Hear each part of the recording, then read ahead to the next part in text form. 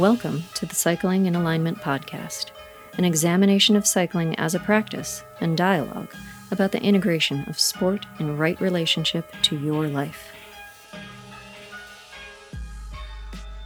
Hello there, listeners. After over 2 years of recording and 80 plus episodes, I am elated to announce that Enduro Bearings has agreed to become a supporter of the Cycling in Alignment podcast. This is a double win for you, the audience. You have the opportunity to demonstrate your support of the show by making a purchase on the website cycling.endurobearings.com, and you get to save some dollars while you trick out your whip. Use the code Colby Podcast to receive a 35% discount on any of Enduro Bearings' excellent products. That's Colby Podcast, which is all lowercase and all one word. This includes the excellent XD15 ceramic bottom bracket, which is guaranteed for life. That means it may outlive you because, well, it's inanimate. Enduro also makes headsets, derailleur pulleys, as well as bearings for just about everything that rotates on a bicycle. So use your digits to make the keyboard mudras and head over to cycling.endurobearings.com and upgrade your favorite ride now. And remember, the proper number of bicycles is always N+1, so think ahead. Thanks for listening. Todd, welcome to the podcast. Colby, thanks so much for having me here. Yeah, man, it's been a while. It's been a while. Life has changed a lot. Yes. COVID and the world, the economy, politics, World War, a lot of change since I've spent consistent time with you. 3 years ago, if I saw you at a coffee shop and I was like, dude, you're never going to guess what's going to happen. You'd have been like, right, pal. I would have told you that would have been a really good futuristic book and movie. Right? Yeah. Like this one I've got here, I think it's called 1984. Right there on my bookshelf. You could say we're a little Orwellian these days. You could in some ways. Yeah. Although I told one of my friends that recently. He was like, dude, that's dark. I'm like, well, yeah, but accurate. Yeah. I mean. I would say succinct. Right? Yeah. And one of your clients, my friend Nathan Haas, like he arguably had his most Orwellian experience because he got he probably had one of the most solid pulls of quarantine of anyone I know, because he was at the UAE tour when COVID like popped. He was at the UAE tour and one of his teammates or staff or both, I don't remember which, tested positive. So they pulled the whole team out of the UAE tour after I think it was stage 3. And they locked him in the hotel. Nothing, couldn't leave the room. Guards with machine guns, like AK-47s at the bottom of the elevator, like serious. He actually shared that story with me when he was on his way through town for Steamboat Gravel. Yeah. Crazy. And that was a time when I actually started to explore coming back to the speaking and teaching and podcast stuff. I started a video series that's up on YouTube and Instagram during that time. And Nathan was kind enough to say that there were quite a few of those videos that were getting him through because I was also on a 14-week isolation. I'm 14 single, weeks. And so they had us shut down where I wasn't allowed to practice. And so I could not go into my clinical practice for 14 weeks. And so I'm fortunate. I live in Boulder. The Boulder Creek is right across the street from me. I can, walk up and down. I could go riding and feel safe. Yeah. But as far as human contact, it was literally I had to drive to Steamboat to get a friend to give me a hug. Oh, man. It was a wild experience. Yeah. And so, Nathan was expressing to me, as he shared in your podcast, that he's really made a big shift in what he values out of the riding and what's important in the world and how we show up. Yep. And how much that's changed and affected his training and his riding and his general wellness routine. Yeah. Yeah. Which is something I like to point out a lot when people talk about how rough COVID's been, and it's been obviously really rough for a lot of people, but there's medicine in that virus. I mean, it's transformed a lot of aspects of our society, I would argue, or people's lives individually for the better. I'm not belittling anyone's experience. People have died also. People have lost jobs. People have lost businesses. Like people have lost marriages. Yes. Although you could argue that if COVID resulted in your divorce, then it was probably coming anyway, most likely. Maybe not always, but Maybe. Yeah. I mean, I definitely think that it's highlighted things. You'll have to forgive my spicy language, but I've been calling it the universal bitch slap. Yeah. That we as a human species have kind of been jerks on this planet for a while now, to each other and to the world. Mm-hmm. And it's coming back at us, and it's a real opportunity. There's a blessing in every adversity. Yeah. And so this is an opportunity, even for me to reevaluate, how do I do what I do, and why am I, showing up the way I do or not. And I think that, yes, it's a horrible tragedy, but when population is sort of the challenge on the planet, there's certainly going to be things that quell the population. Yep. Ours is the challenge of evaluating how we can alter and how we can move forward collectively in a positive way. Right. Yeah. Right. So, okay, good point for you to tell us what you do. Tell us about yourself. Well, I'm officially the mind, body, and soul mechanic. Mm-hmm. I've been a body worker for over 30 years, but I'm more poignantly a practitioner of Chinese medicine and have a wellness center here in South Boulder. And we have a full herb apothecary, and we do lots of the traditional techniques, cupping, gua sha, topical herbal applications. And I have a small herbal company where we do Chinese herbal formulas, and some are infused with CBD, as that's sort of the cutting edge of wave of infusion of Western and Eastern medicine together, which is just mind, body, soul medicinals, mbsmedicinals.com.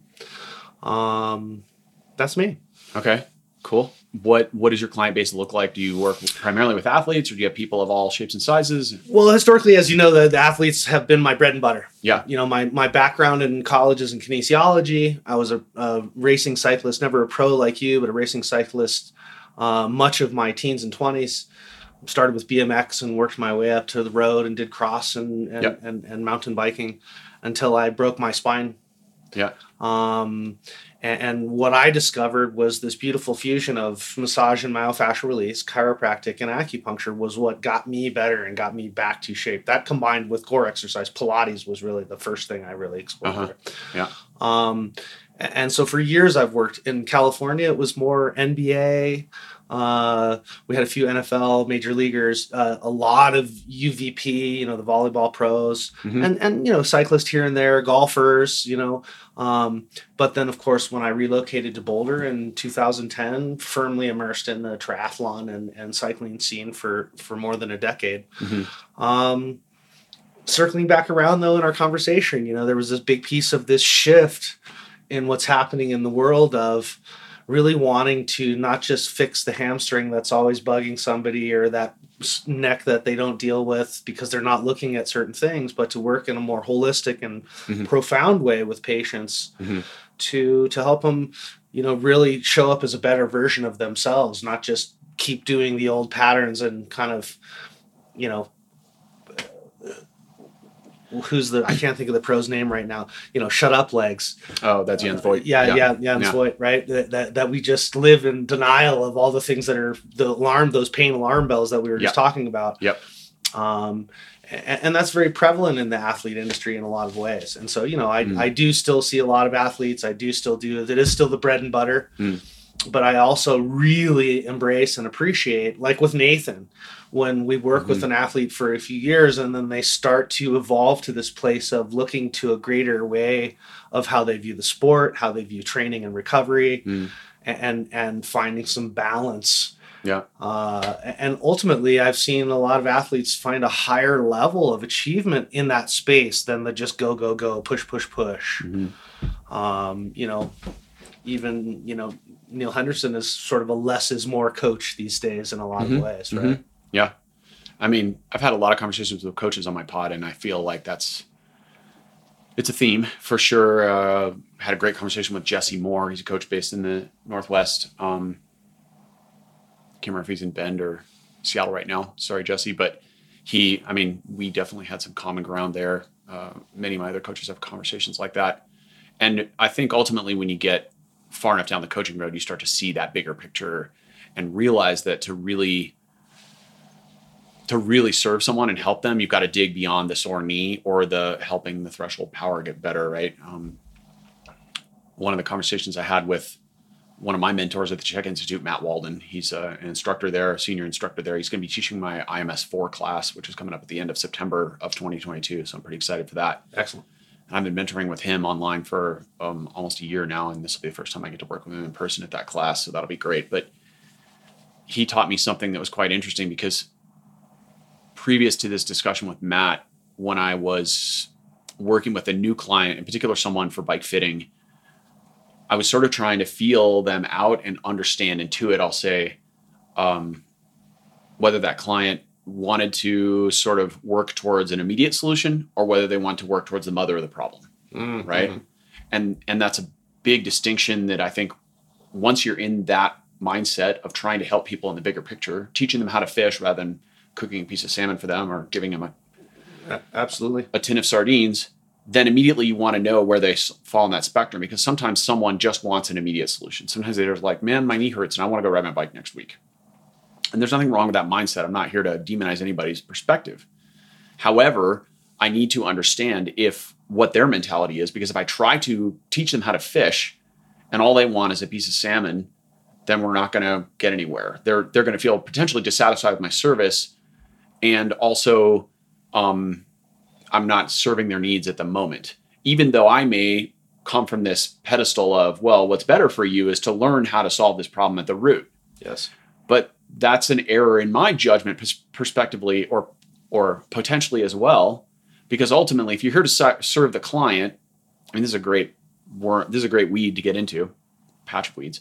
If I understand that the client wants the immediate solution, do I then provide that for them and then maybe plant seeds about seeing the bigger picture?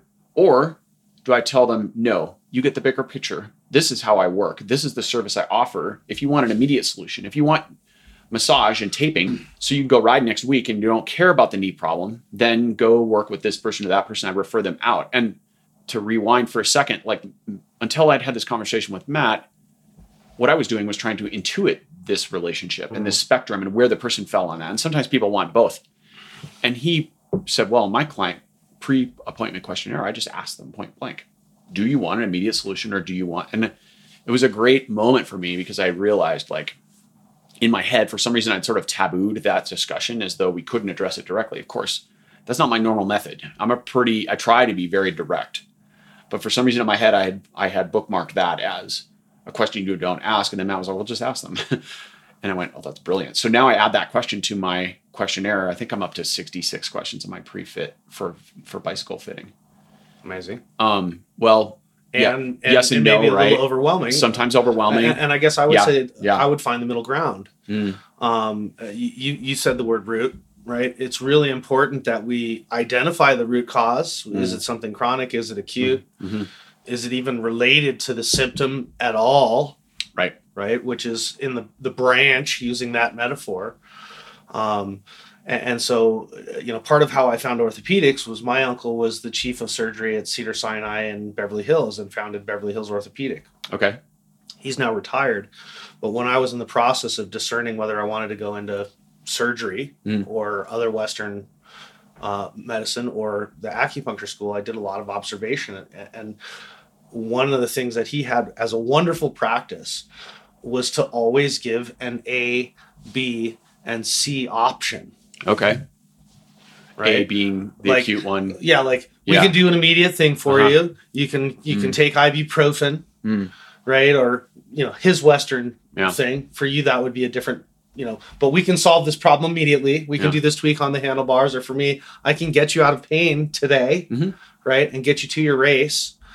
B, however, we can talk about some exercises that realistically, if we don't address the root of this, you need to start to do some homework stuff. Or C, you and I can work together to set a long-term plan. Yeah. So that we both dig up the root and today chop off the branch. And if you're on board with the long plan, my recommendation is that we do option C, but it's ultimately your choice. So it's a full transparency and communication. You're telling them what you believe is the most powerful and poignant way to move forward. Yeah. And offering that it is ultimately the patient's choice. And, I used to be a person, and I overworked myself for year after year after year, who would who would do whatever people wanted me to do because it was a service position, right? That's what we do. We serve people. And after almost 30 years doing it, it feels like there's a power of some patients you should refer out, and they're going to be better served by other people. Yes. And that's a combination of the intuition and the questionnaire, right? So it's kind of right in the middle. Yeah, I've been circling back on this question for me recently, as far as at what point do you have, when you have an ideological difference with your client, whether it's a client I'm coaching or bike fitting or working with in some other capacity, holistic health coaching, at what point do you, there's different phases of reflection. At what point do you say, okay, this is me not being a good enough teacher because the person isn't seeing what I'm trying to show them? And then at the other point, when do you say, we just are not at the same level here? I'm on floor 42 and they're on floor whatever, 69 or 31. I'm not using the levels to indicate one person is above the other, just different floors, right? And we're not going to get to the same floor. So they would be better served by working with another person who can see them at their level or work in the paradigm they want to work with. And I go back and forth with that in my head, in my own internal discussions, because on the one hand, I recognize that I want to be able to teach everyone my methods, and hopefully they'll at least understand them and try them. And maybe if they don't work at that point, they come to me and say, I tried using your stuff and it doesn't work for me. That's cool. We're all humans, right? We all have our quirks and we have our view, our paradigm of how we view the world, our lens, right? And the way I'm thinking of it in particular is, I've had discussions with clients recently where there's some clients who just literally want you to tell them, during these 5-minute intervals, you should be doing 330 watts as your target. And this is a conventional way of coaching. They want instructions. Yeah. This is not the way I work as a coach. And this is literally, do you want me to hand you a piece of fish, or do you want me to teach you how to internally have a knowing of your own limit? Because on some days that limit will be 330 watts for 5 minutes, and on other days it may be 370. But if I tell you it's 330 on the 370 day, you're going to limit yourself. You won't have belief.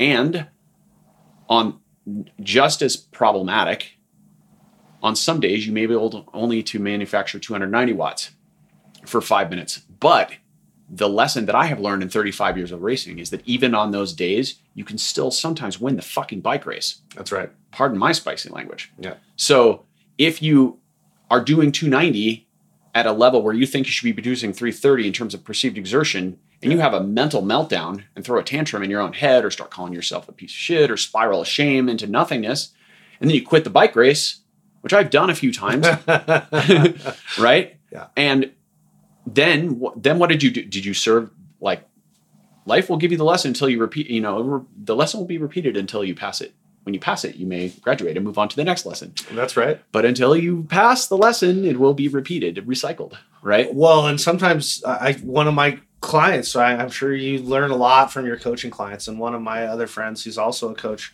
has a metaphor that I really like. Feather, truck, train.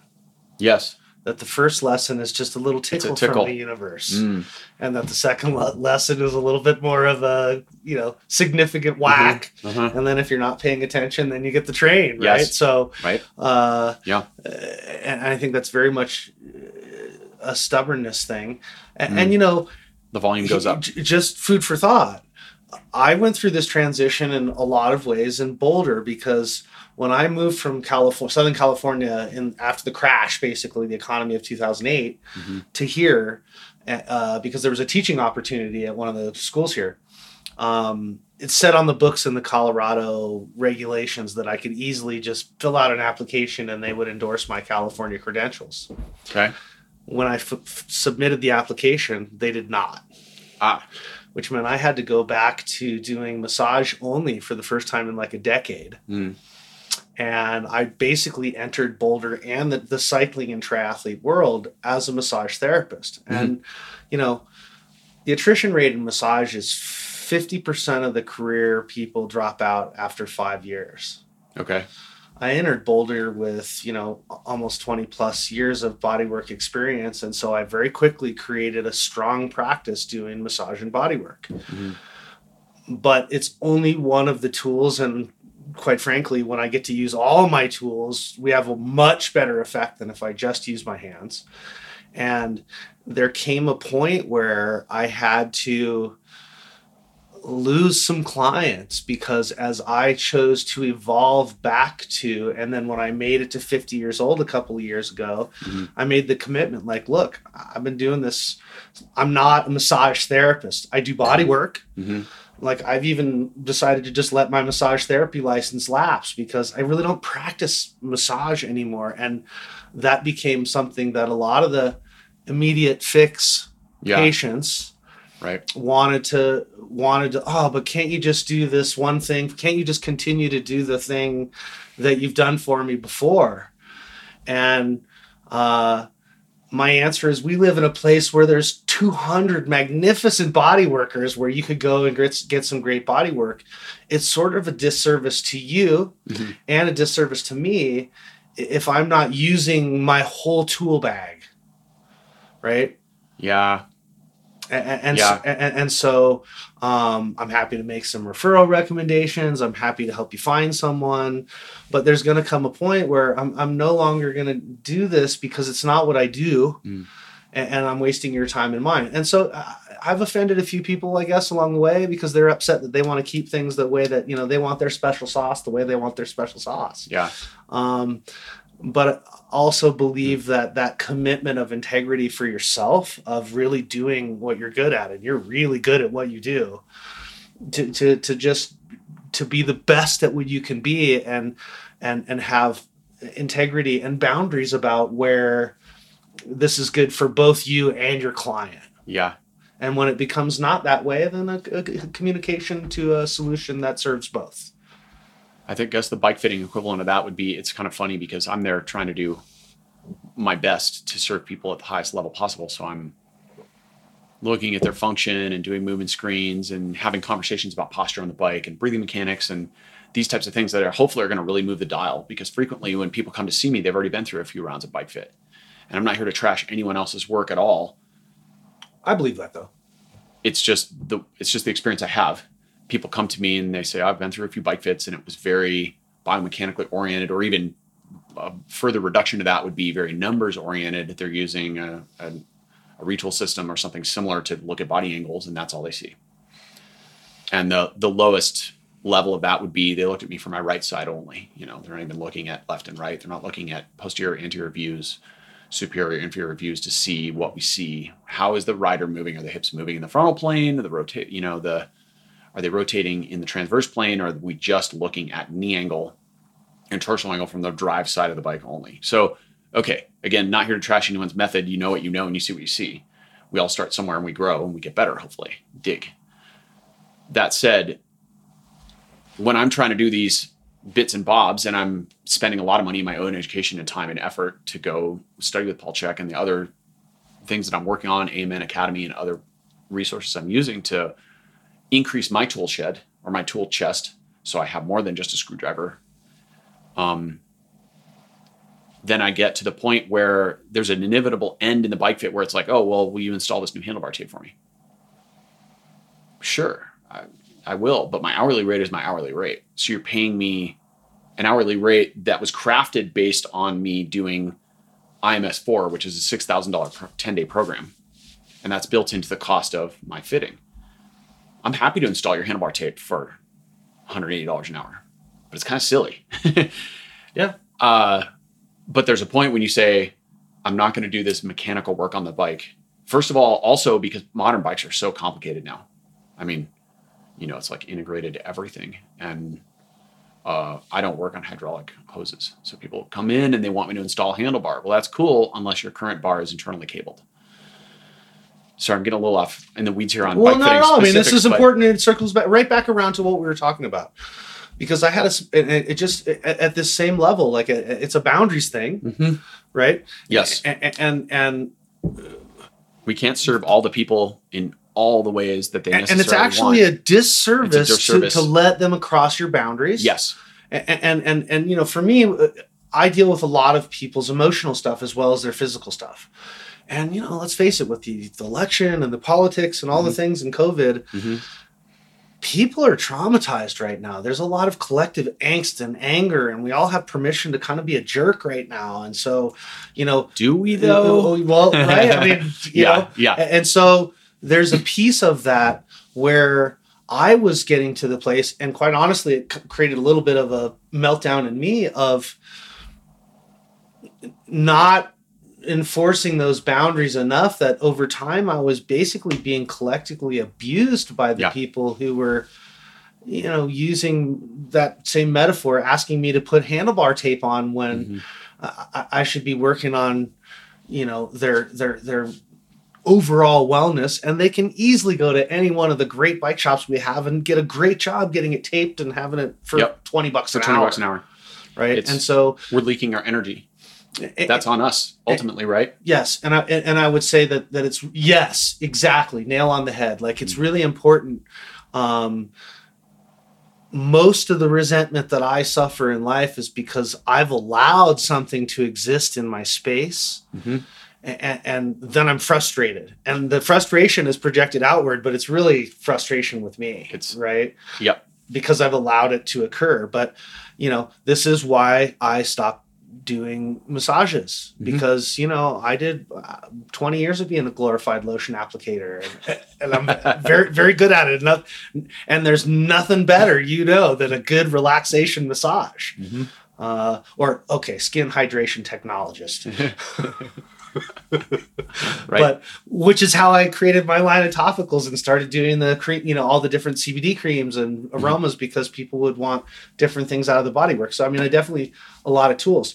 But to circle right back around to what you were asking is, one of my teachers would say that on any given day, if you're open to the experience, that you have all of the tools to serve the person that walks into your office that day. Yeah.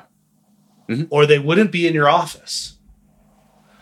And I, the other piece is, bike fitting is a relatively young profession. True. Similar to acupuncture. And so there's a big difference between someone like you who raced at the international level and someone who,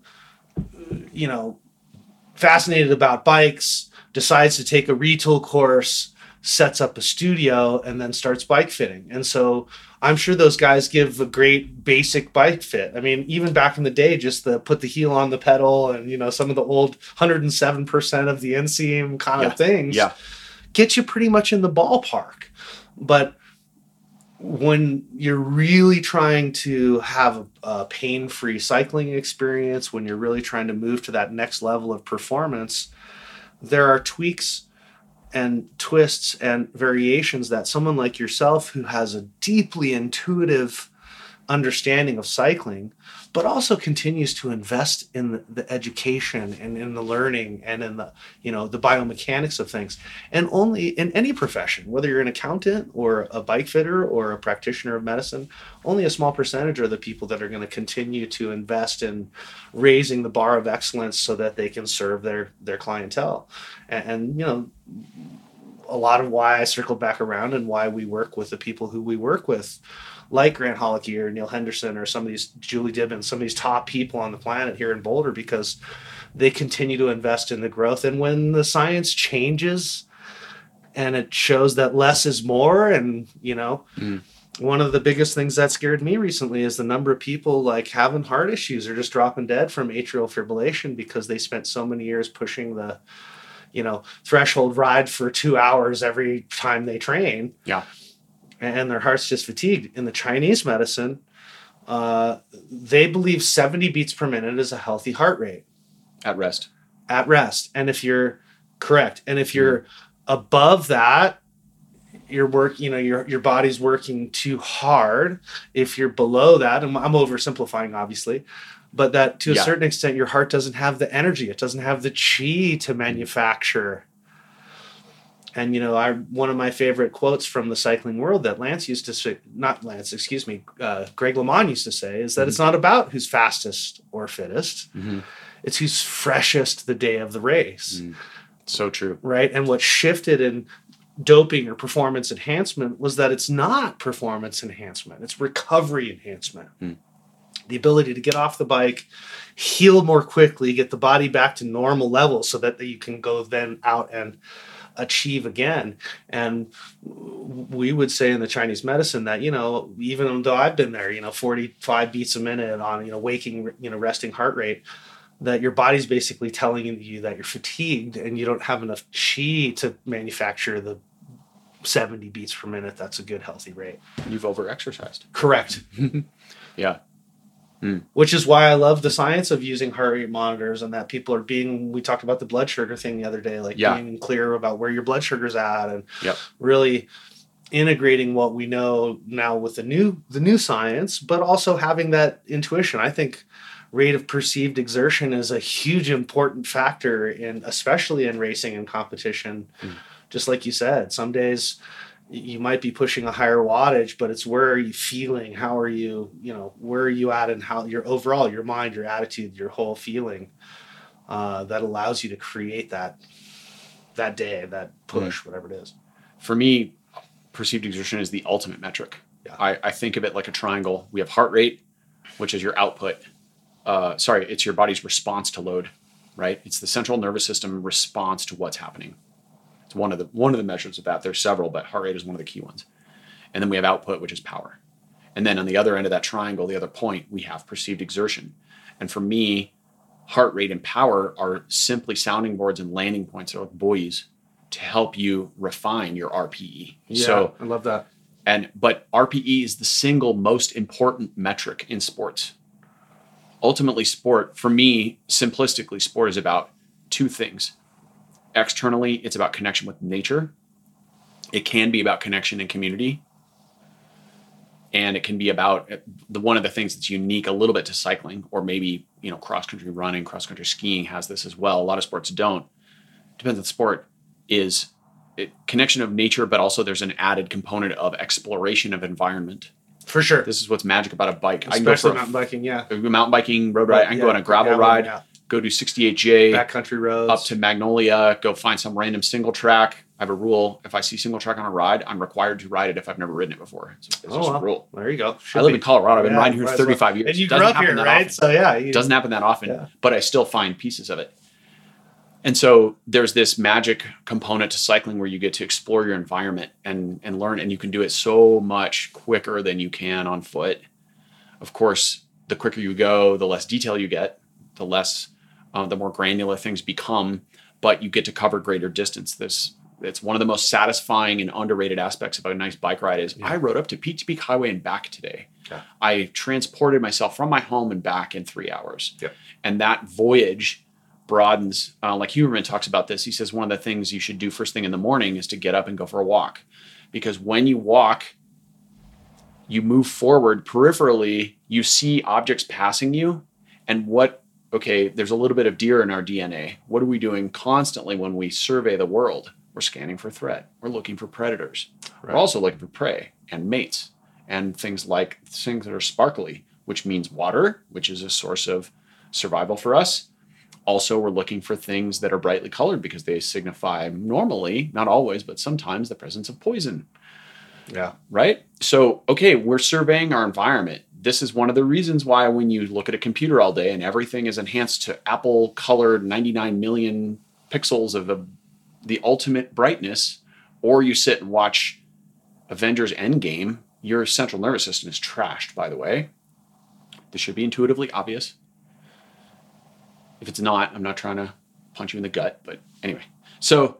No, it's what's been delivered to us, and especially with COVID and the internet and people diving, the screens, and right. And I know so many people that have become a lot more comfortable with the introversion, and even the format of binging on these stream watch channels, whether whatever the names of the channels are, where you can just watch program after program after program. On demand, Game of Thrones. You feel like you can't go outside. You can't leave because you might miss the piece of the next episode or some clue that tells you the thing or whatever it is. FOMO is built into the next episode preview. Correct. Right. And so, we've all been sort of programmed. And I think that that's a big piece of, it was for me, of the collective trauma and isolation of the last few years, like just feeling disconnected. Mm-hmm. And For me, travel's always been a way to do that. It was my aunt's birthday last weekend. I had a chance to go back to LA.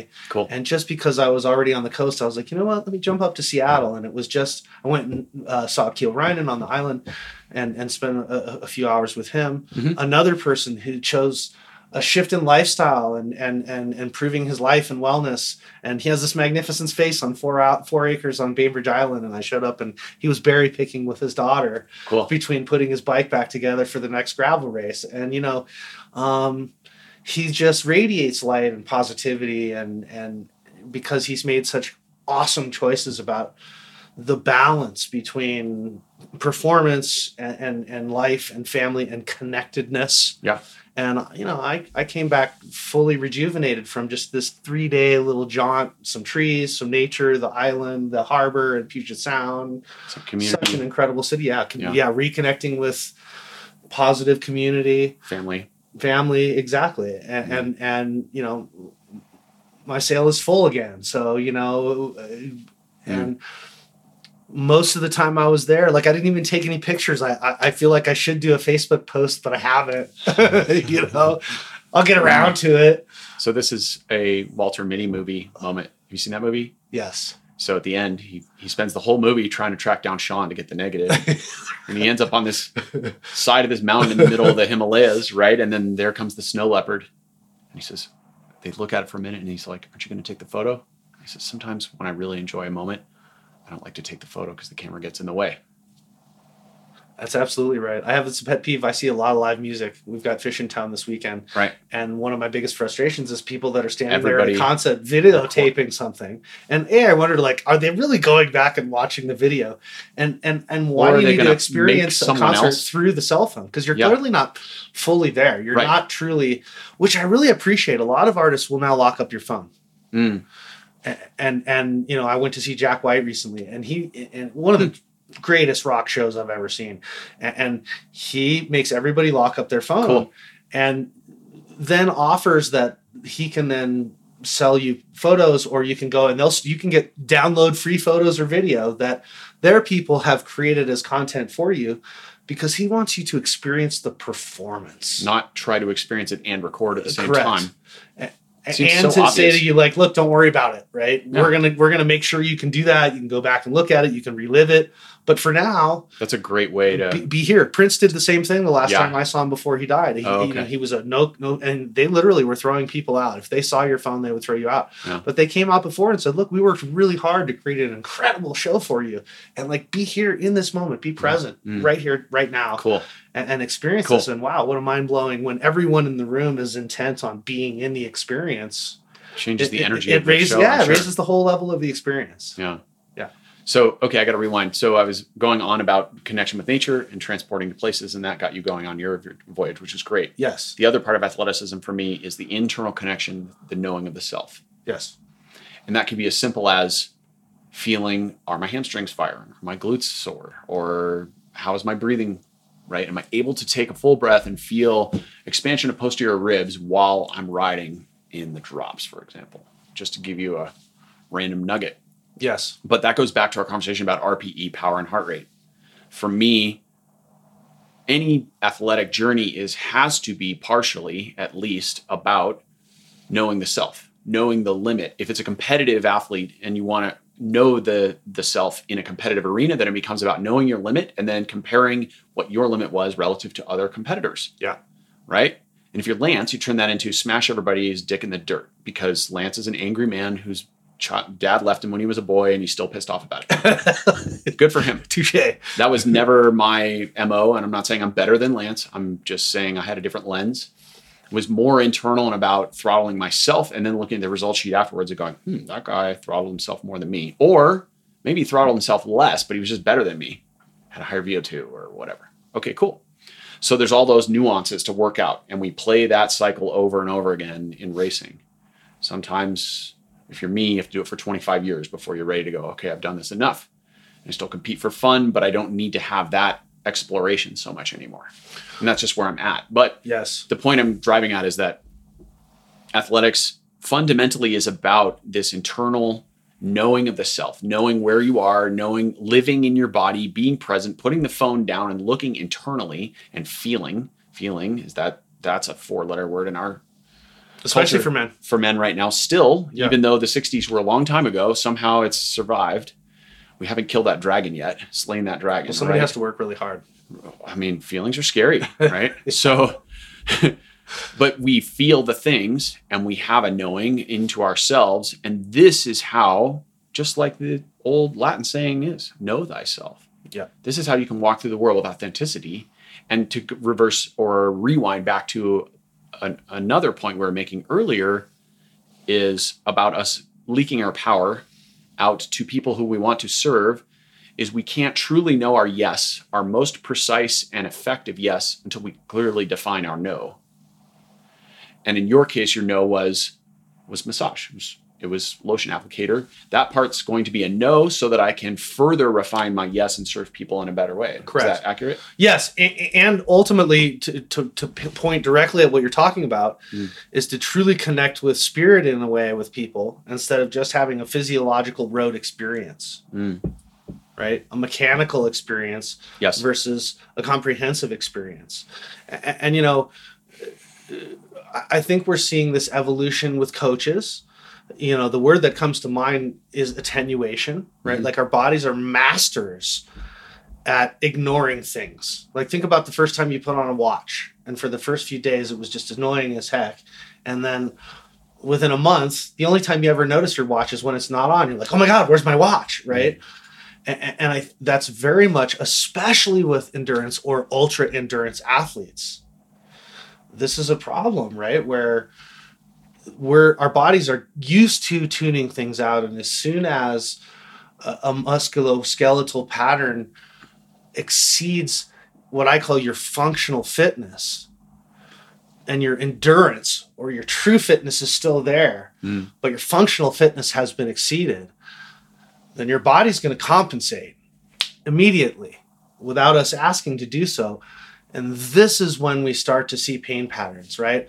Like psoas is not firing, so glute won't fire.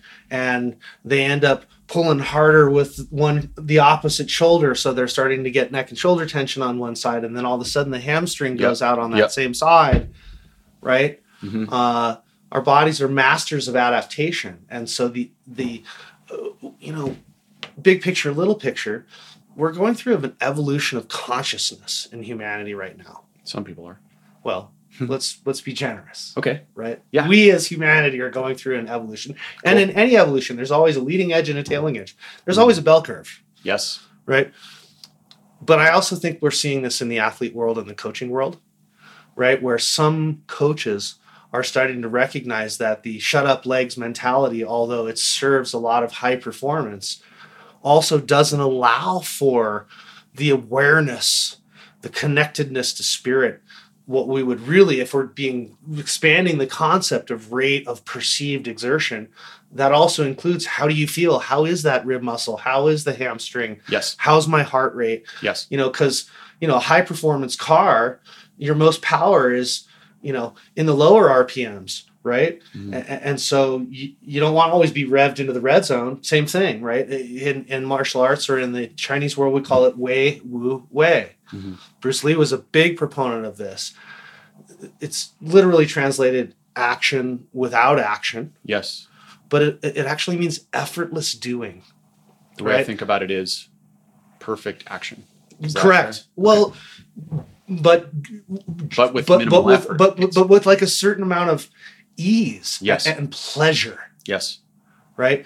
And you and I both know that sweet spot on the bike where you're fit and you're in the right spot and you don't feel like you're overexerting and you're like, man, I'm just hammering right now. And no chain day.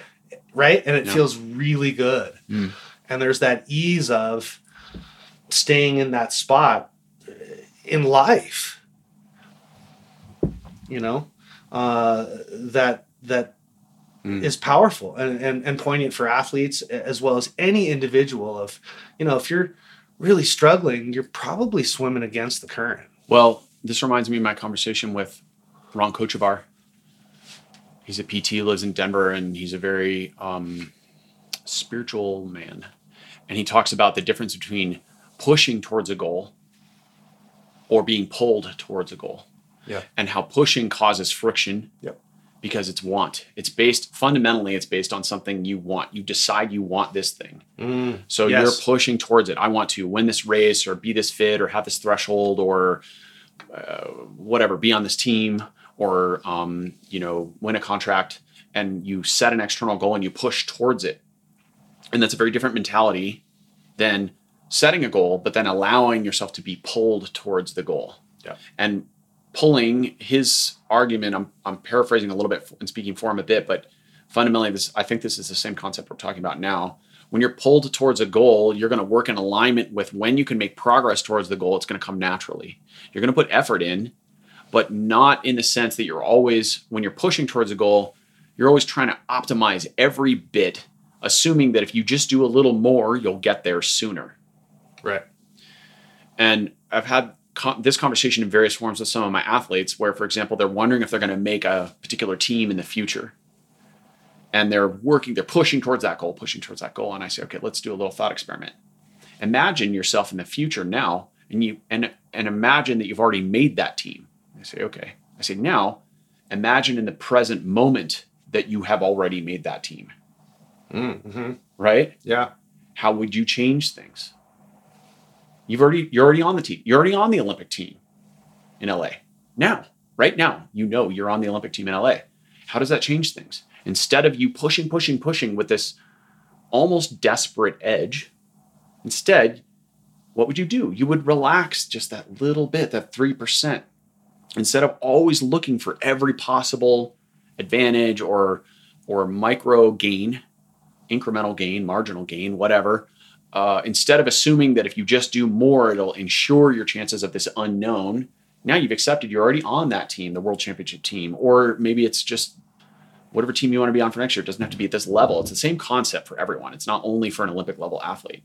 It can be getting the next job. It can be getting a date, right? So right. This is manifestation, right? It is. And I don't like to demonize language. And visualization. It is. And I don't like to demonize language, but I think that one's pretty heavy right now. It's got a hippie trippy feeling to it where a lot of people back to what's the book I'm thinking of? The pop culture book that made it.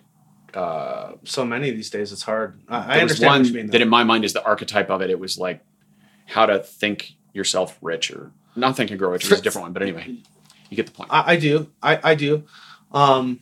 There's a piece. Yes, I agree with that. I mean, what comes to mind, a lot of this is rooted in Eastern philosophy, Taoism, Buddhism, Taoism in particular. But what comes to mind is the Yoda statement, right? Mm-hmm. Do or do not. There is no try. There is no try.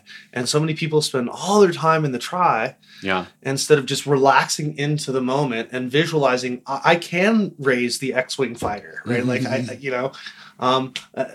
do a fair amount of coaching in my practice, and I was talking with someone about, job interviewing. Mm-hmm. And I am the employee that is good for your company. Like, see yourself as their employee. Mm-hmm. That visualization of where you are, like you said, in the present and in the future, sort of frees you of that fear of future. Yes. So that you can be present. It releases anxiety. Anxiety is just obsession with the future. Yeah. Right? Whereas depression, you could say, is an obsession with the past. Yeah. Yes. And there's this inherent flow. Yeah. Again, that Asian metaphor. In the Tao Te Ching, there's a lot of metaphors of water. Yes. And the flow of water. And I think so many people are like holding on to the rocks right now. Like, oh, crap, I don't want to let go. Or trying so desperately to steer the raft in this raging current. Yeah, but the current's going where it's going, right? And so why not relax, be present? Again, in the Tao, it says the wise man has the patience to allow the proper path to unfold. And in the in-between, you tweak a little bit one way, you tweak a little bit the other way. When I first moved to Boulder... it took me about 6 months to recognize that the pace at which I was trying to hustle and pursue and push and do was too fast for this community. You came from California? I came from LA, right? I mean, it's a hustler city. Yeah. And my sister and family live in New York. So, and I started to see things happen. Yeah. And then I was like, I need to relax. I need to slow down and learn to receive, learn to have things occur when they're ready to occur, instead of forcing them to occur. But the the pace of the river in Colorado has quickened in the last 10 years. Would you agree? We've gotten a few people from all of those cities. Importing people from other cities has changed the culture. That's right. Yeah. Very different. Yeah. And I'm not saying, again, that's good or bad, but people used to come from LA and New York and say, man, it's just so relaxed here. Yeah. And to you, when you're in that river for a long time, it just feels like the only known universe for you unless you travel a lot. So it's hard to see the pace of the river you're in because it's all the river, it's everything. It's your known.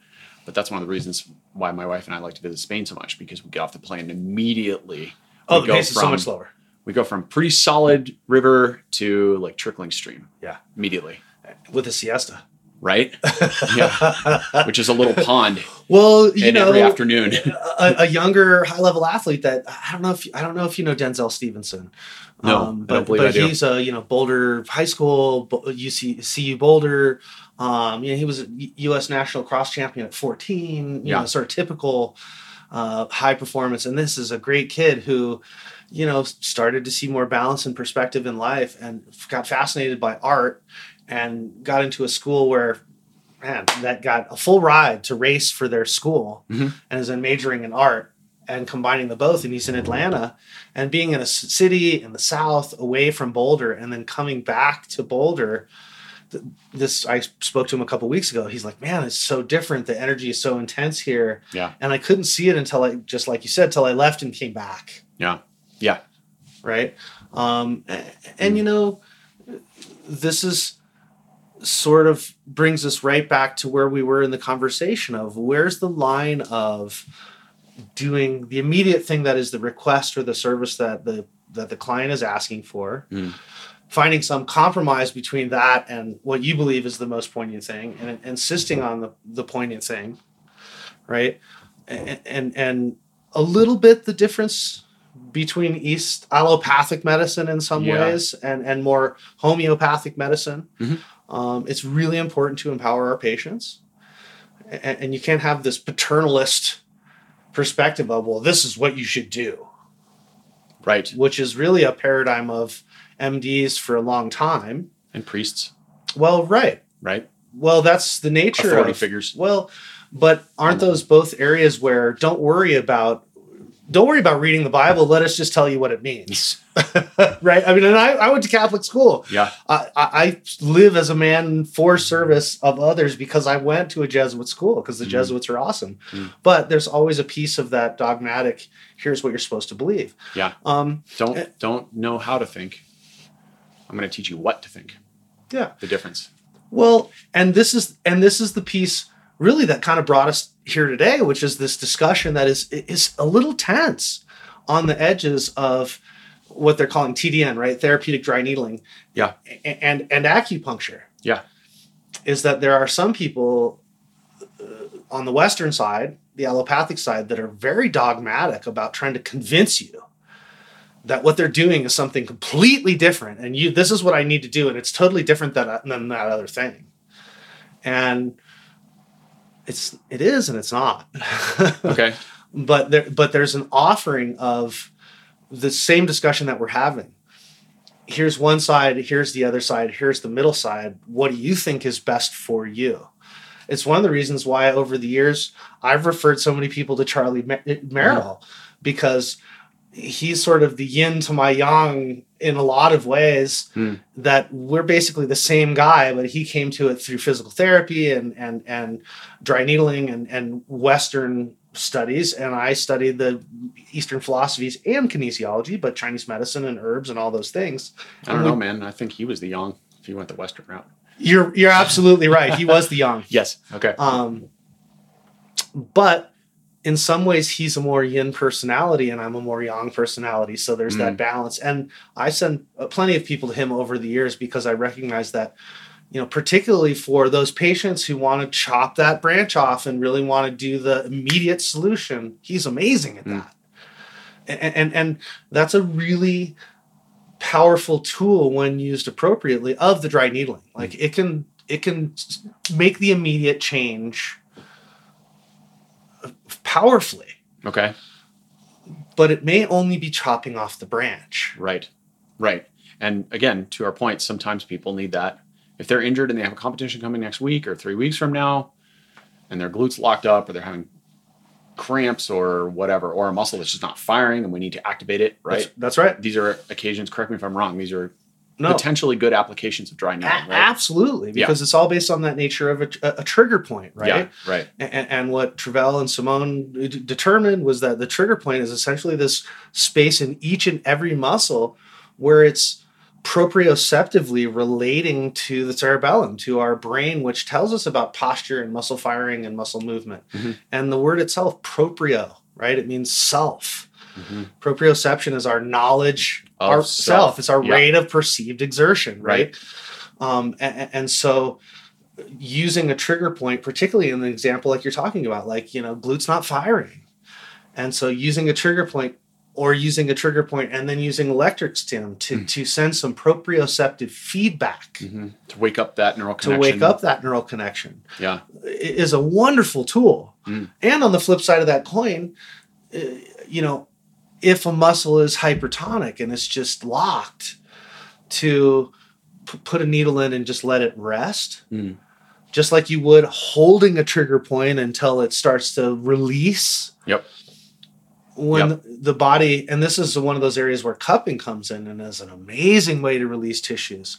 Because the way that feedback loop works, right, is that the cerebellum and those Golgi tendon organs and muscle spindles, they're talking about stretch, rate of stretch, and movement to the brain. Mm-hmm.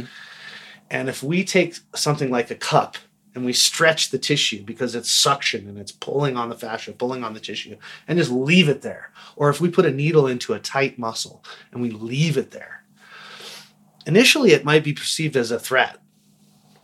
Or you let it sit for a while. Yes. Right. But if you just let it rest over time, that feedback loop is constantly going. Yeah. And it's amazing to watch because after, 5-10 minutes, it really depends on what we would call the state anxiety, right? How stressed is the person on the table as to whether they release in 5 minutes or 15 minutes. But the body then goes through this shift where the brain says, you know what, there's this extra length, there's this extra tension, but it's not causing any harm. Yeah. In fact, we'd probably be better off if we just relaxed. And the body goes, oh. And man, that is the powerful release when you can relate to the nervous system in a way that gives it permission to let go of the guarding instead of sometimes what can be a bull in a china shop method of release, release, release. Yeah. And this is something you learn also. A lot of body workers have this, this is the fine line of a good massage versus one that kind of beats you up is a muscle, if you allow it to invite you in, a muscle will invite you in, right? But if you just push, push, push, go, go, go.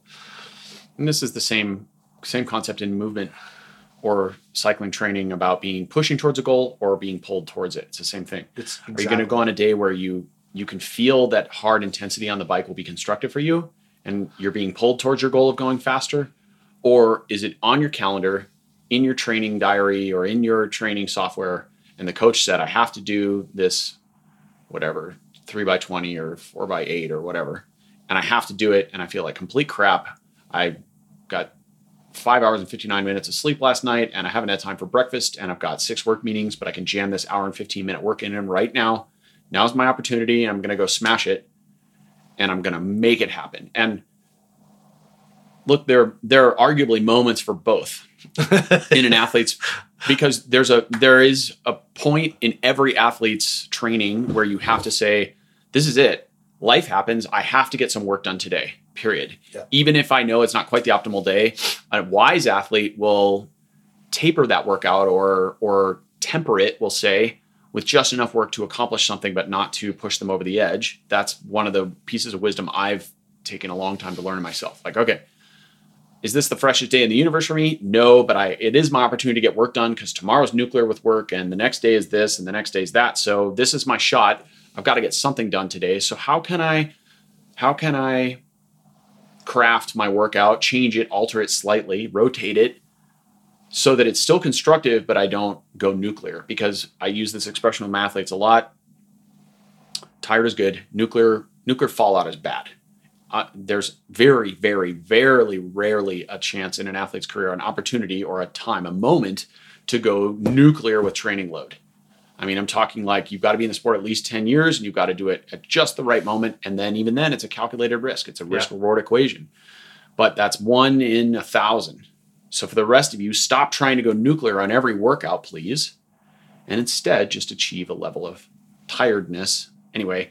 But that conversation about flowing towards a goal as opposed to pushing towards it makes me think about the paradigm of convergent or divergent lines. So what I think of is, this is the model I have in my head and how I describe it to my athletes.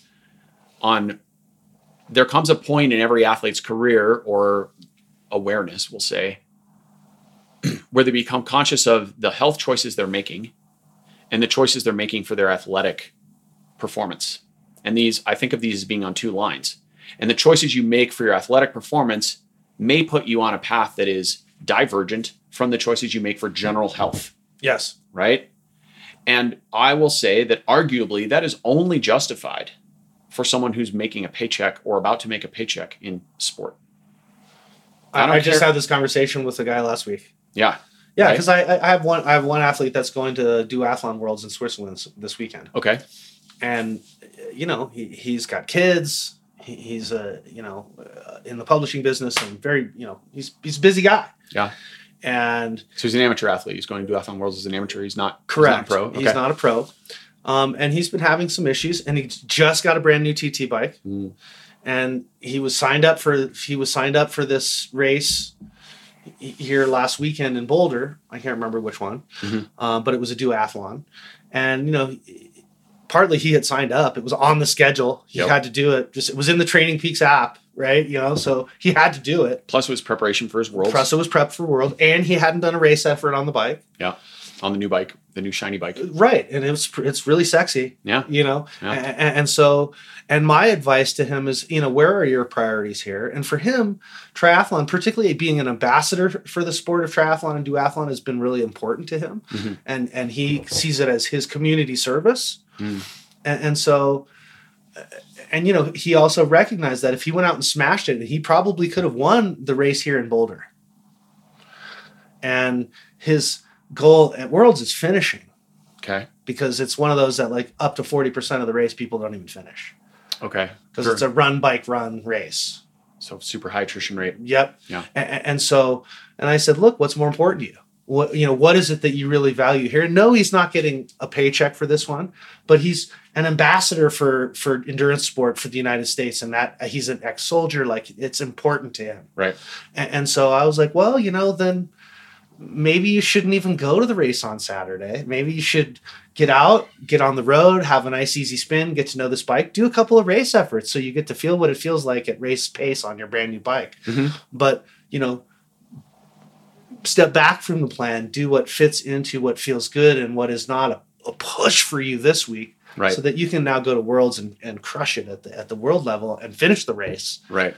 And have a higher performance. And so I think, meeting the program, particularly if you were up late with the kids or the boss asked you to stay for a couple of extra hours. And I've certainly been through that where I had, crazy patient day and I came home and I'm training for a century and I'm supposed to get a long ride in. And, have I done things where I'll come home, have a nap and then wake up at 10 o'clock at night and put in 2 hours on the trainer? Sure, I have.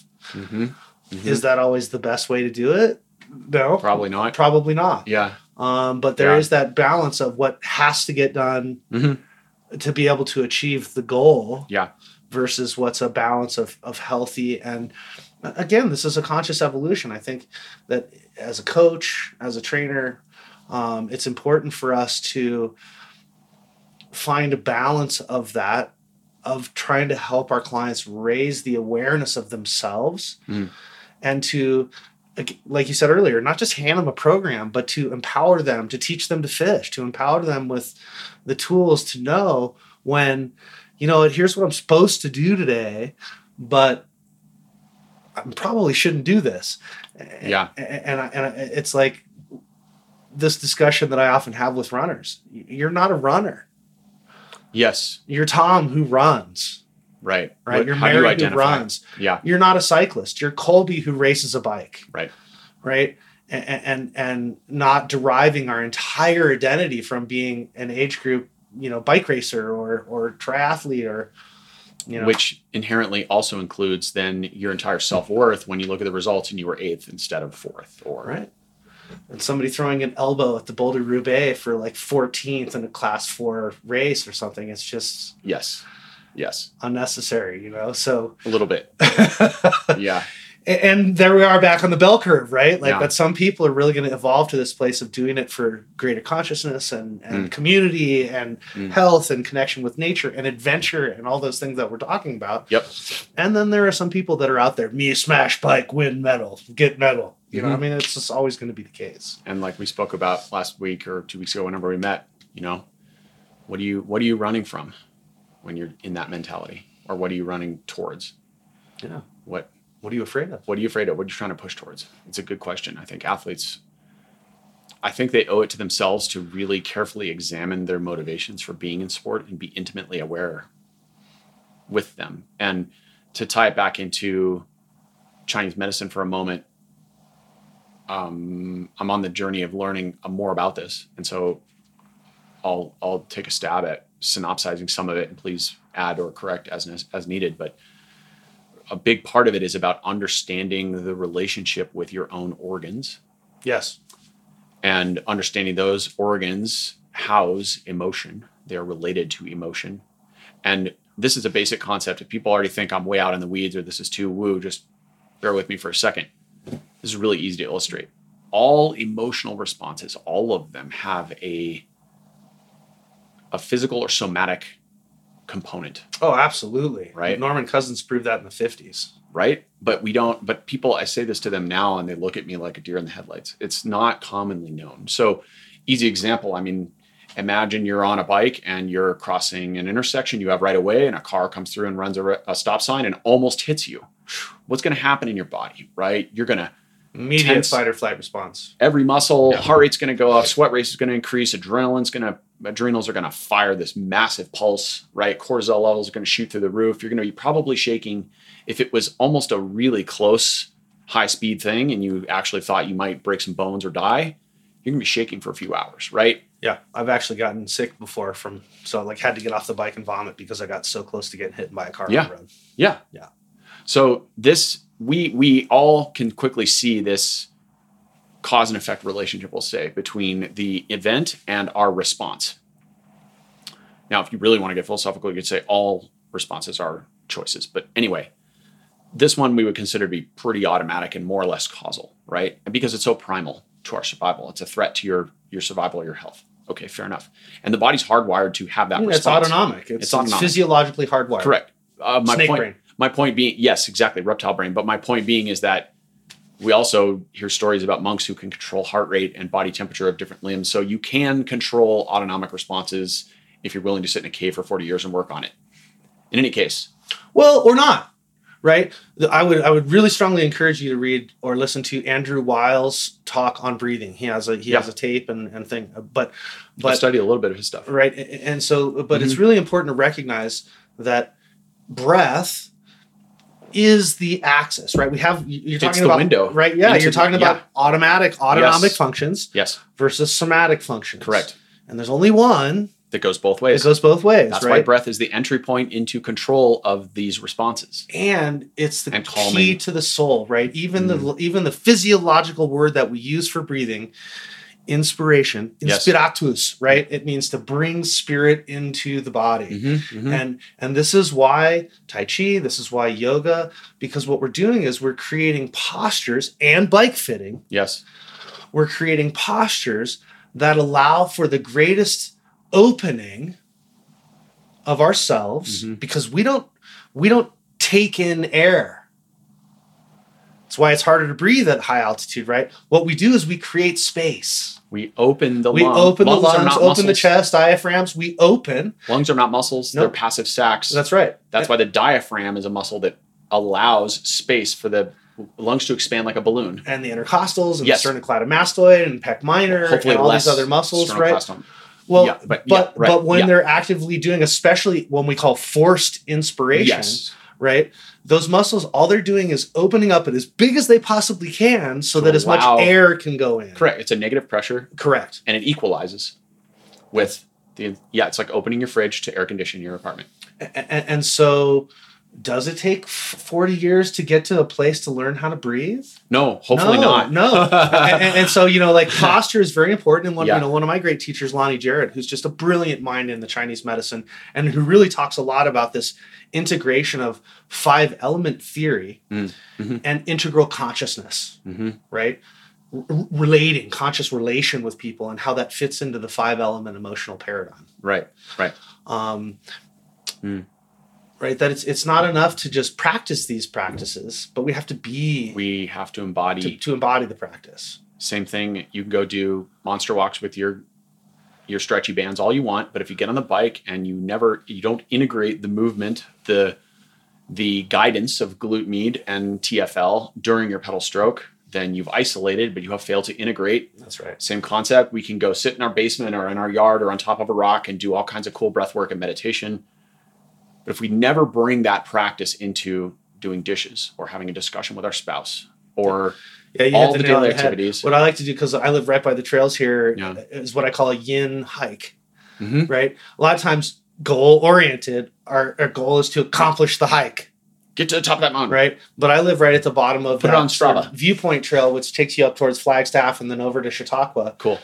And what I'll do is meticulously gentle step.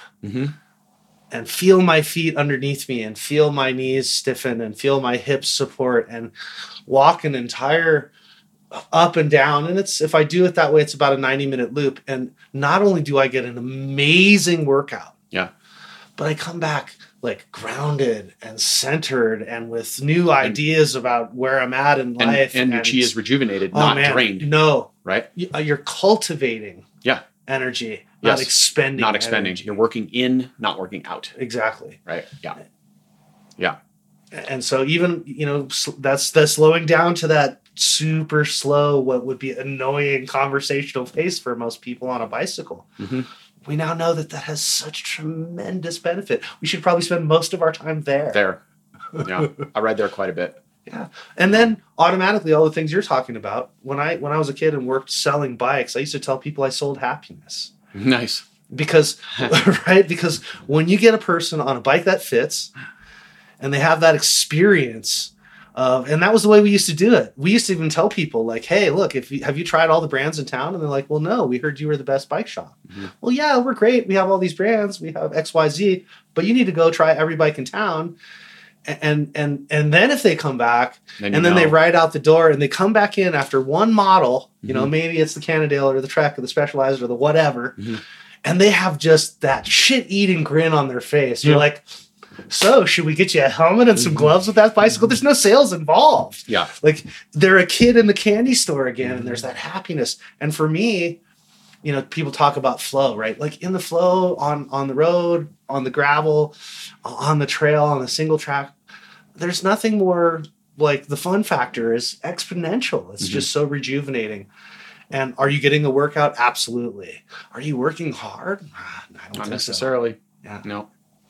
Yeah, that's a concept I try to give my clients whenever I feel like they're receptive to it, is that letting go of the push, letting go of being at the top of the zone, the optimization of watts. A lot of times I get a question like, did I do the workout right? I don't know. You tell me, man. Well, and pain is that alarm bell, right? Pain is that alarm bell probably telling you that you're working too hard. You're pushing too hard. Again, back to the balance of if you have a goal, if your goal is to be Colorado State time trial champion, you're going to have to put yourself through some pain. That's right. You're going to have to do hard intervals because time trialing is hard. But from a Chinese medicine perspective, you tell me, I mean, when you and I were racing as youngsters years ago, most of the events were, we'll say, of normal length. Now it's in vogue to do stuff. Not all of them. There was the Boulder to Breckenridge road race, which was way ahead of its time. Do you remember that? I do. Yeah. Literally from Boulder to Breck, and it was like the winning time was for JV when he won it one year. It was like, well, and the Coors Classic used to go from Coors all the way up to the top of Mount Evans, right? That's true. Right. That's true. I mean, those were pros, but then those races started to trickle down to amateur levels. Now we have 1,000 people showing up or whatever for Unbound and for Steamboat. And for these races, Unbound is Lead Boat. Iron Man became Ultraman. At 10,000 feet. Yeah. Or 8,500 in Steamboat. Right. So it's like, I mean, okay, there's an old rule, right? I mean, if we're talking about governing of energy, a theme in our discussion, our own energy with our clients or as an athlete, about defining your no so that you can have the right yes. This is an essential concept in cycling, and I would argue it relates to American culture and European culture. Absolutely. A differing perspective is that fundamentally Americans tend to think of bike racing as an ergometer test and that the strongest rider should win. And I'm going to tell you right now, if you think that way, nope. You're not. No, there's only one thing that matters. That's the rider that crosses the line. This is why competition is so brutal. And Europeans understand this inherently, that cycling is more a blend of having as many bullets in your holster as you can have and using those bullets at the ideal moment to win the race. That's right. And if you cross the line, another way to think about that is if you're dumb enough to pull me to the line, then I'm smart enough to outsprint you. Like, this is on you. There's no badge of honor for being the strongest rider in a race. There's the first badge goes to who won. And this is bike racing. If you think this is unfair, you should maybe consider being a marathon runner, because that sport is more about whoever's strongest. Or only do hill climbs. Good luck, because there's 4 of those left in the US. Sorry. But you could go do all 4 of them. And then on that day, even then, arguably, there's still chess involved. But chess is part of it. So where was I going with that? I just went in like 5 different tangents.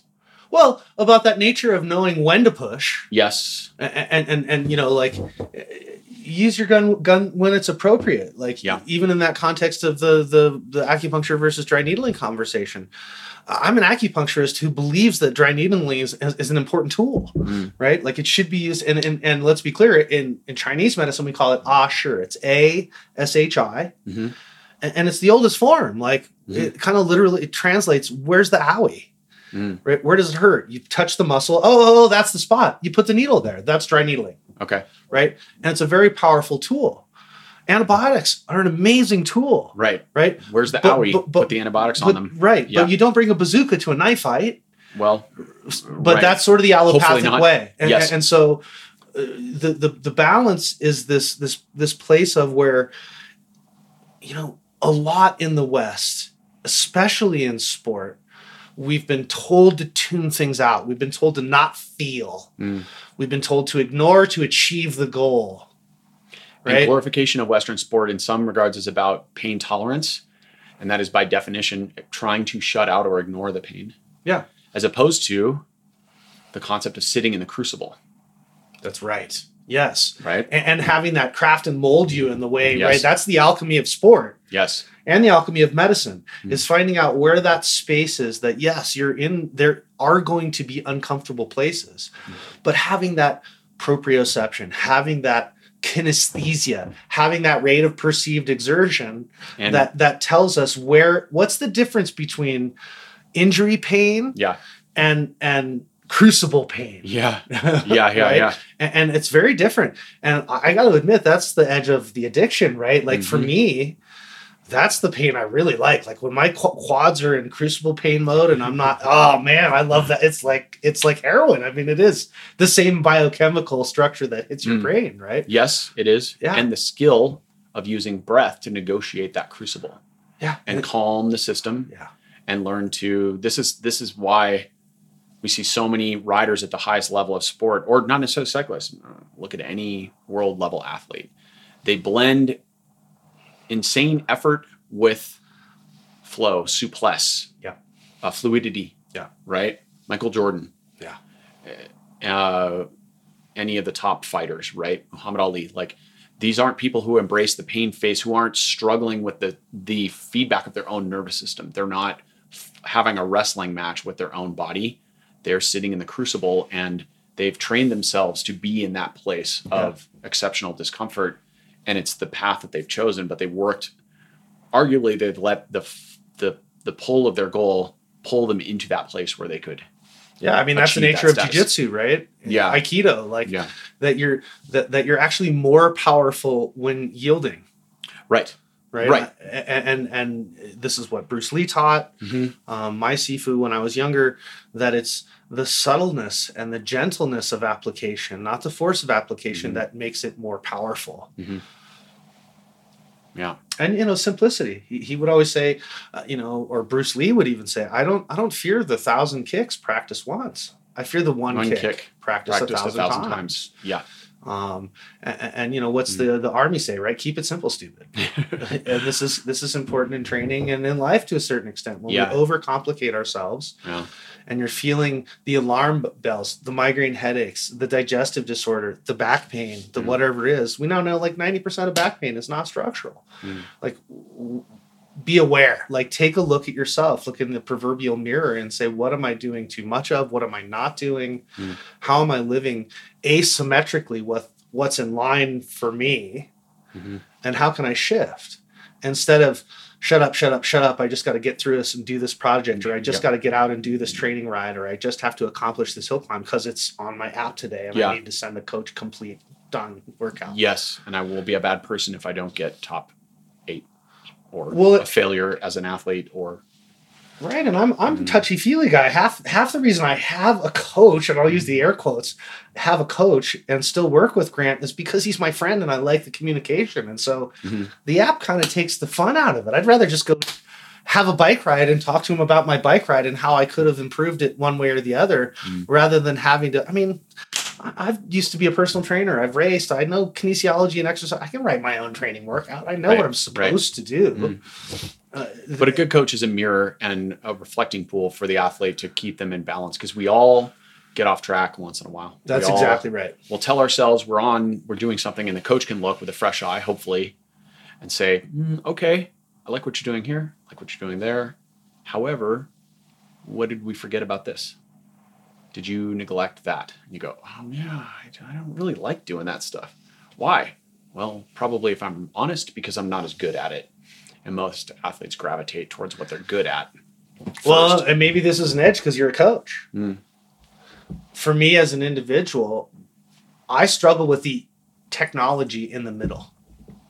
Yeah. Right? I'm not a computer guy. I'm not an app guy. Yeah. And maybe I'm old school. You are, but right. That's okay. But I like the conversation, and some of it is about that relating. And do I want the feedback, and do I want the dialogue? Absolutely. And I have to admit, the apps are sometimes the limiting factor for me. They're getting better, I would argue. I have some very good relationships with my athletes through our apps, but ultimately, there's a point when you just got to get on the phone. Well, especially for that mind-body pieces, which is what we're talking about, right? Yeah. And so I do believe that coaching is evolving. I see more and more coaches studying sports psychology or studying, conscious relating methods, or even studying somatics and studying trauma work because we all have trauma. Yeah. Right. And recognizing that maybe the reason that somebody's not performing well is because they just got fired from their job, or they just got broke up from the relationship or whatever. And, we're not counselors, but having, and how much do we end up in that emotional process with people, right? And having tools, or at least having a great set of resources around you to refer people to recognize and to reflect, right? That's what we do get to do as coaches, is we can say, look, can I offer you that maybe this is something that you could work on with a counselor or with a coach, or maybe some trauma work, or here's a great book, or here's this great somatic worker that I know. Know when to refer out.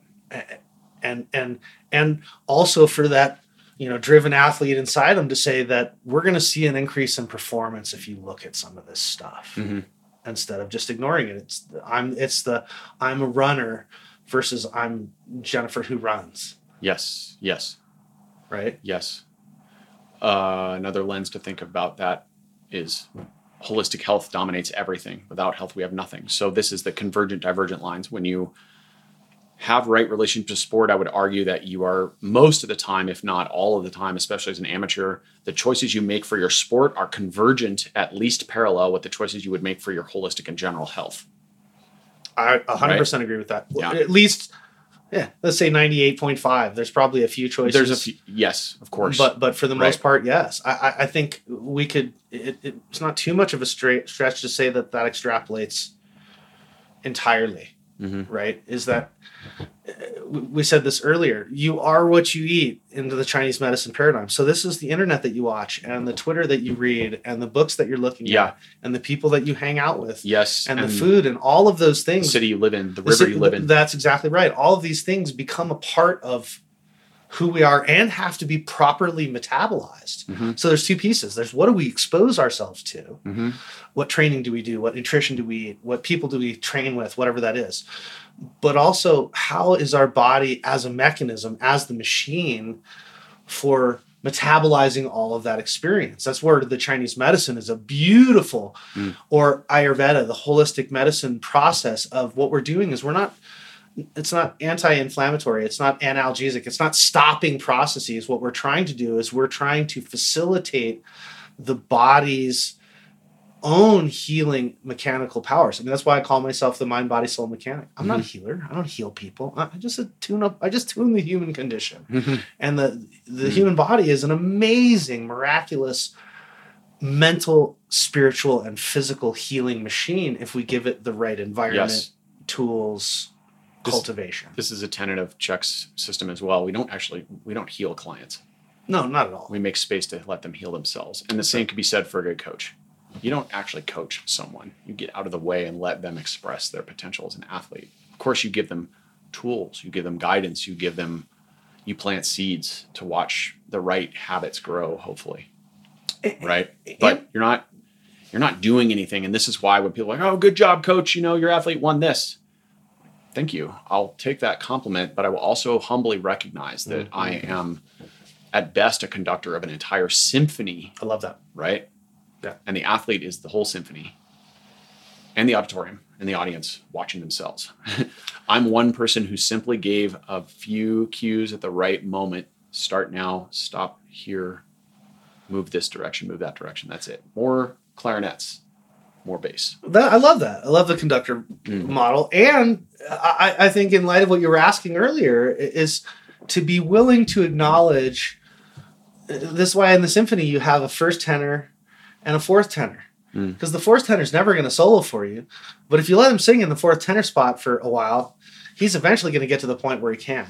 And so there's this level of maybe you are showing up to just tell athletes or coach people in a way for a while that they're just following the rules. They just need to be told how to establish a new habit, to get into the rhythm, and that really does have the potential to then evolve them to the next stage where they're like, all right, coach, well, I'm noticing this, where I'm doing this, and why is this happening, and is there anything else? And then all of a sudden, that's where the opportunity to invite them to that next level of consciousness, of awareness, and so the edge there for me is that middle ground of finding the ones that are just going to stay stuck in the just fix me mode forever. Or those that are just at the beginning of the path. And you can, give them those signposts along the path. We keep coming up with these martial arts statements, right? When the student is ready, the teacher will appear. And so I think that that's also a piece of the coaching process, whether it's athletic coaching or personal, life coaching. Is meeting people where they're at and offering them tools that get them into the habits that will then guide them to that evolution when they're ready for it. Yeah. And not pushing as a coach, receiving as a coach as much as you're... Getting out of the way when needed, Yeah.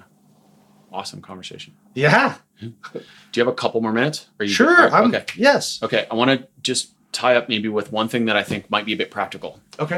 And it's selfishly practical. Sure. But maybe can be expanded. So I've noticed in my own journey, and this relates back to TCM to some degree, right? And I'll let you comment on that part. Traditional Chinese medicine, in case people didn't catch that. So when I was younger, my ancestral lineage is Northern European, like mostly UK, German, right? So relatively cold weather climate. When I was younger, I melted in the heat, melted at Bisbee, Gila. I sucked at those races when I was 19, 20, 21. Get on a hot climb in the sun, and just melted. Just got my ass kicked. But did a road race in Moab one year, and it snowed on us, and I dropped the entire peloton except for one guy, and then towed him for 40 miles, and then he beat me in the sprint. Good lessons on all kinds of places. So I was definitely a cold weather rider. And I didn't carry a lot of adipose tissue, wasn't the leanest guy on the planet either, probably pretty average, about what I am now, and by athletic standards. And so, but as my career progressed, I became more and more adapted to the heat, more and more durable as an athlete, could handle wider conditions. Probably lost a little bit of my capacity to deal with cold, but still largely a cold weather rider. And there are moments in the heat where it's like, oh boy, I'm in a little bit of trouble here. I can feel the limit coming. Got far infrared sauna right behind you in my home office here. Use that. That is a wonderful tool for me to keep me heat adapted, but I have to be very cautious about using it in the summer. So that's one sort of observation, is that transition for me to become better in the heat. And I gotten to the point where I can ride in pretty much blisteringly hot rides, straight up sun, 4 mile an hour climb up Magnolia, and it can be brutal. And I just kind of keep going. No problem. I never hit that meltdown point, or at least very rarely. So that was an evolution.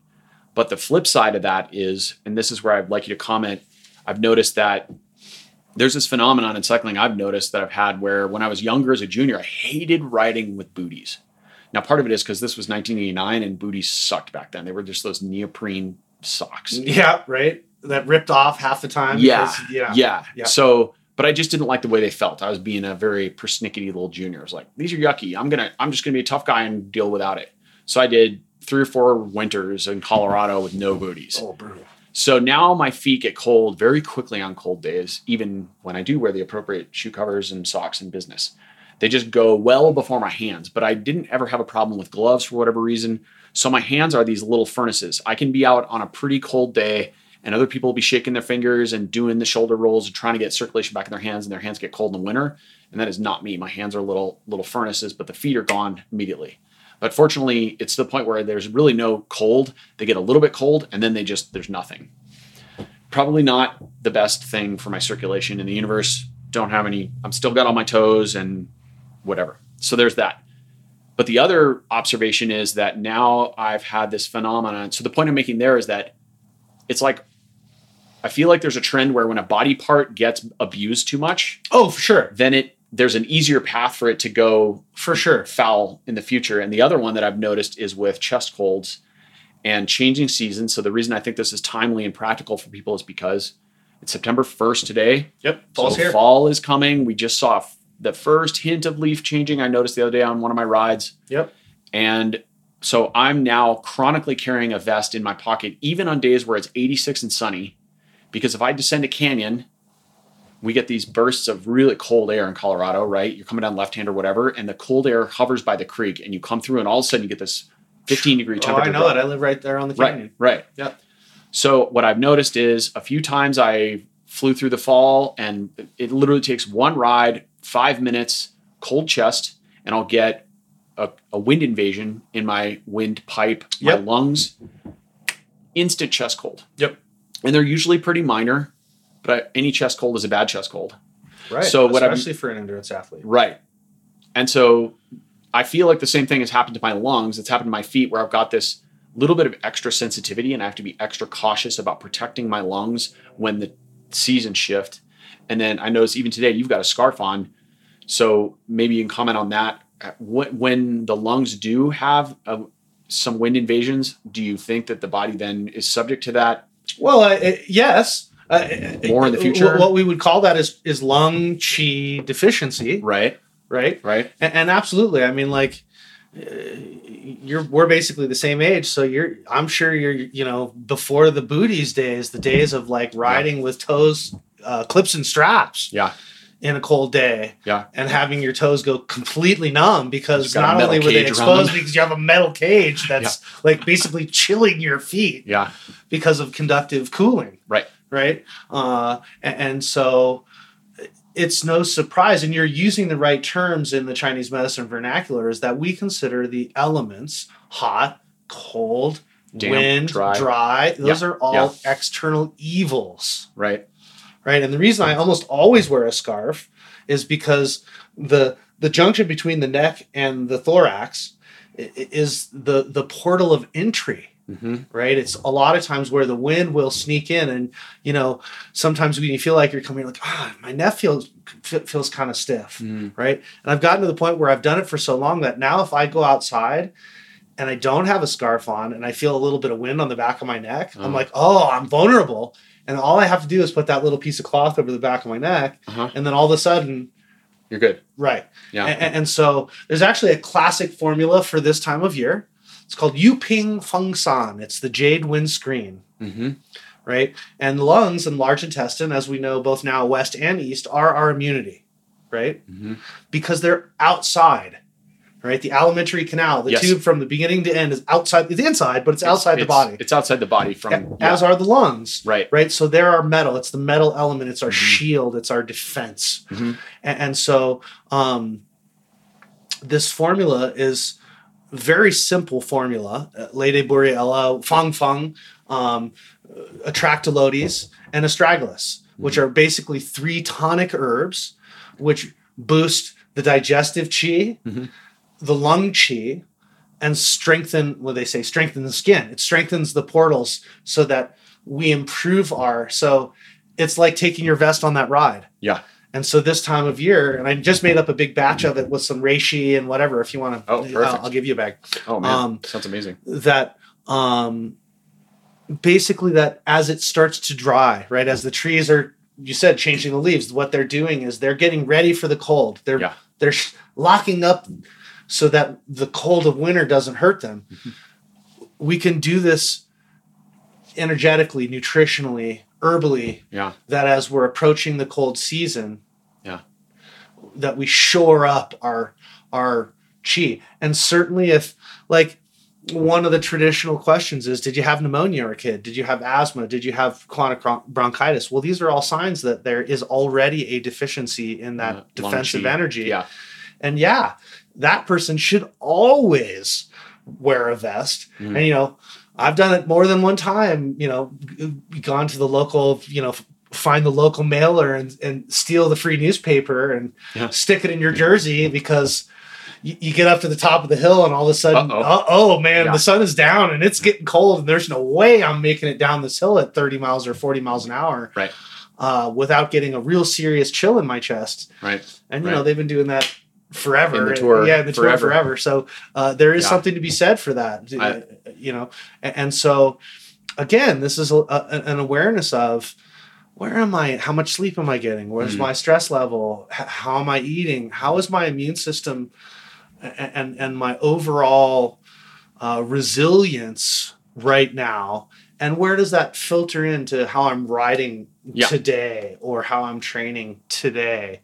And how do I adapt? Or what extra tool, like the vest? The vest or the wind jacket or whatever. Or some hand warmers. Or the neck gaiters. Yeah. Same thing for the scarf. Like I very rarely go out without a neck gaiter with me if it's not on. Yeah. Hot days I won't wear it. But sometimes the heat exposure to the back of the neck. Like I've gotten a brutal sore throat and chest heat cough. Yep. Right? A wind heat. Yep. Because I was too sun exposed and was like, it's too hot. I'm going to take my jersey off, and sure, it feels nice because but you get so heat exposed that I woke up the next day with just the brutal, bronchitis and yellow phlegm and sore throat. And now a little pitch for Chinese medicine there. If you start to feel that day and you get cupped and you get a little acupuncture and you take the yin chow san or the sangjian, like the classic beginning of a cold formulas, whether it's a warm cold or a cold, you can usually knock it out within a day or two. Mm. And so this is that back. It's all the same theme, right? This is back to awareness, is like really being clear of how you feel every day and not numbing out with substance or TV or audiobooks or music or chemicals or. It's also about connection, I would argue, with seasonality. Oh, absolutely. Nature. We're lucky in that regard. Because we live in nature, close to nature. We live closer to nature than some people do if you live in LA or New York or whatever, Austin. But it's still so easy to be disconnected. I mean, we live in air-conditioned boxes. Yeah. So are you aware, you go outside, you look at the weather, it's 86, I don't care, I'm going to wear shorts and a jersey and no base layer. And then, lo and behold, at 5 p.m. now or 5:30, when the sun goes down, it gets a lot chillier, a lot quicker. And you descend through that cool air. Or you get caught in a little squall, a little rain shower, and your chest gets wet. Boom. Yeah. Instant. All it takes is that little, and a few of those episodes, and then it can happen more easily. What I love about this is there's sort of that folklore about Belgians and Dutchies being afraid of air conditioning. Well, there's some truth to it. And there's some truth to it. If you go hot and wet into cold air, it's not good. And what about the eating in the middle of the croissants? That's a digestive. They say it's too hard in your stomach, right? You can't digest it because the dough isn't cooked enough. Too much butter. I don't know, man. Butter does me good. Well, there's good fuel. I got nothing bad to say about butter. and you know, that's what I like about the Chinese medicine is it's all about balance. Mm-hmm. You know, we are a whole container, right? And so if there's an excess one area, then there, by nature of the fact that we are a complete, even like these exercise balls we're sitting on today, right? Like when you squish one side, the other sides must expand. Out. Yeah. And so, you know, if we have an excess of one thing, exercise, eating, whatever it is, if we have an excess of one thing, sleeping, then it's going to create a deficiency of something else. Yeah. It's just the nature of the whole package. It's the nature of the universe. It seeks balance ultimately through entropy, but it's also the nature of the human organism. Yeah, the homeostasis. Body. Homeostasis. Yeah. And as Hans Selye proved years ago, and then Norman Cousins turned it around, right? Mm-hmm. Stress is a general adaptive response. When we put a stressor to the body, whether it's a positive stressor or a negative stressor, right, the body is going to react. Well, wouldn't you argue the positive or negative stressors are just our own artificial labels? Well, right. And I'm not saying stress. Positive as in good and bad. Okay. Right? But we were talking about exercise that's depletive versus constructive, right? I understand, yes. And so we know that if you want to build big muscles, you have to tear down muscles to build muscles, right? So I would argue that that's a negative stress for a positive gain. Yes. Whereas Tai Chi is a very positive stress, right? Mm-hmm. It's a very gentle, easy movement that reduces the sympathetic tone, that has an almost negative diminishing effect on the body to bring it back into a beautiful level of homeostasis, right? Mm-hmm. My teacher would always say stillness of the mind through gentle movement of the body. Yes. Whereas so much of our culture is, you know, mind, go in stagnant positions in the car, at the desk, standing at the desk. Yeah. You know, I don't think standing desks are necessarily the solution for a lot of folks, because if you've ever walked through one of these tech companies, they're not standing with great posture for 8 hours a day.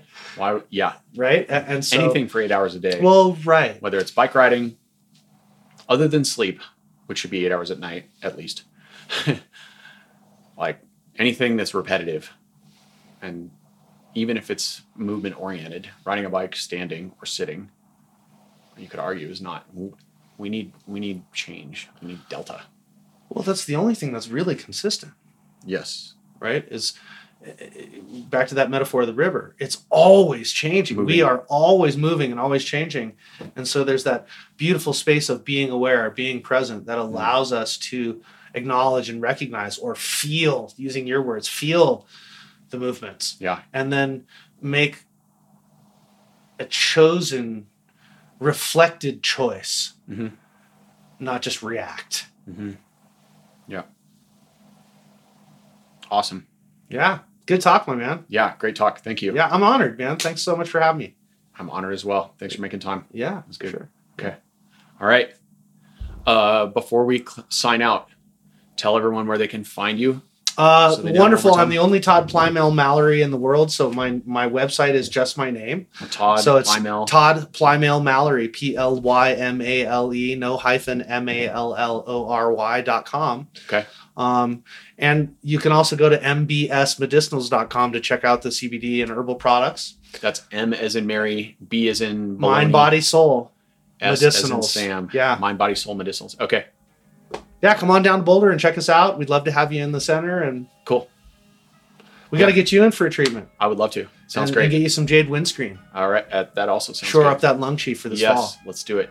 All right. Yeah. All right. Thanks Colby. Okay. Appreciate you. All right. Take care. Yeah. Epilogue. I want to share a few brief thoughts about the inception of Cycling in Alignment. The purpose of this podcast is for me to get 3.5 decades of hard-fought lessons out of my skull. Some of them through my own research and reading.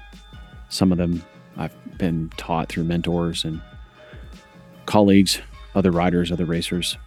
A lot of it, a massive amount of it, was simply trial and error through my own stubborn methods. And that has amassed a certain amount of experience and knowledge. understanding. And while I think I'm reasonably smart and I know quite a bit of stuff, I want to make it clear that the opinions that I share on this podcast are belief systems built on what I've experienced to this point.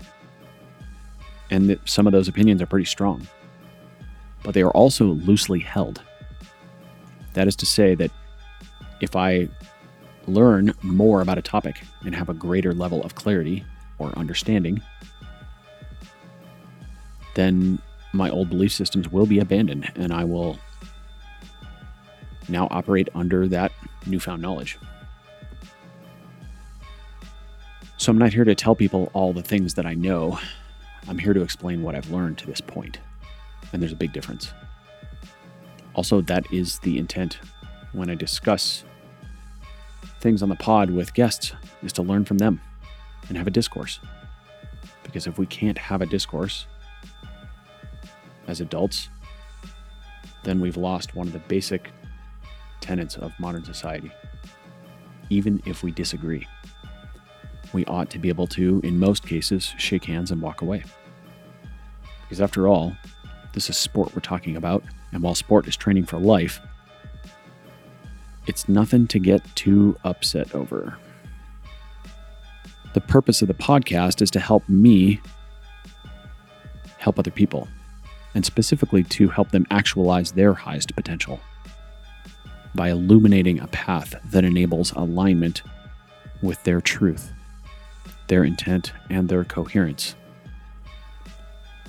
That's really the end goal. So I'm grateful for your listening. My intent is also not, to be clear, to gain an audience or become popular or gain social status in any way. I don't care about that stuff. That said, if you feel an episode that you have heard will help someone you know, please share it with them.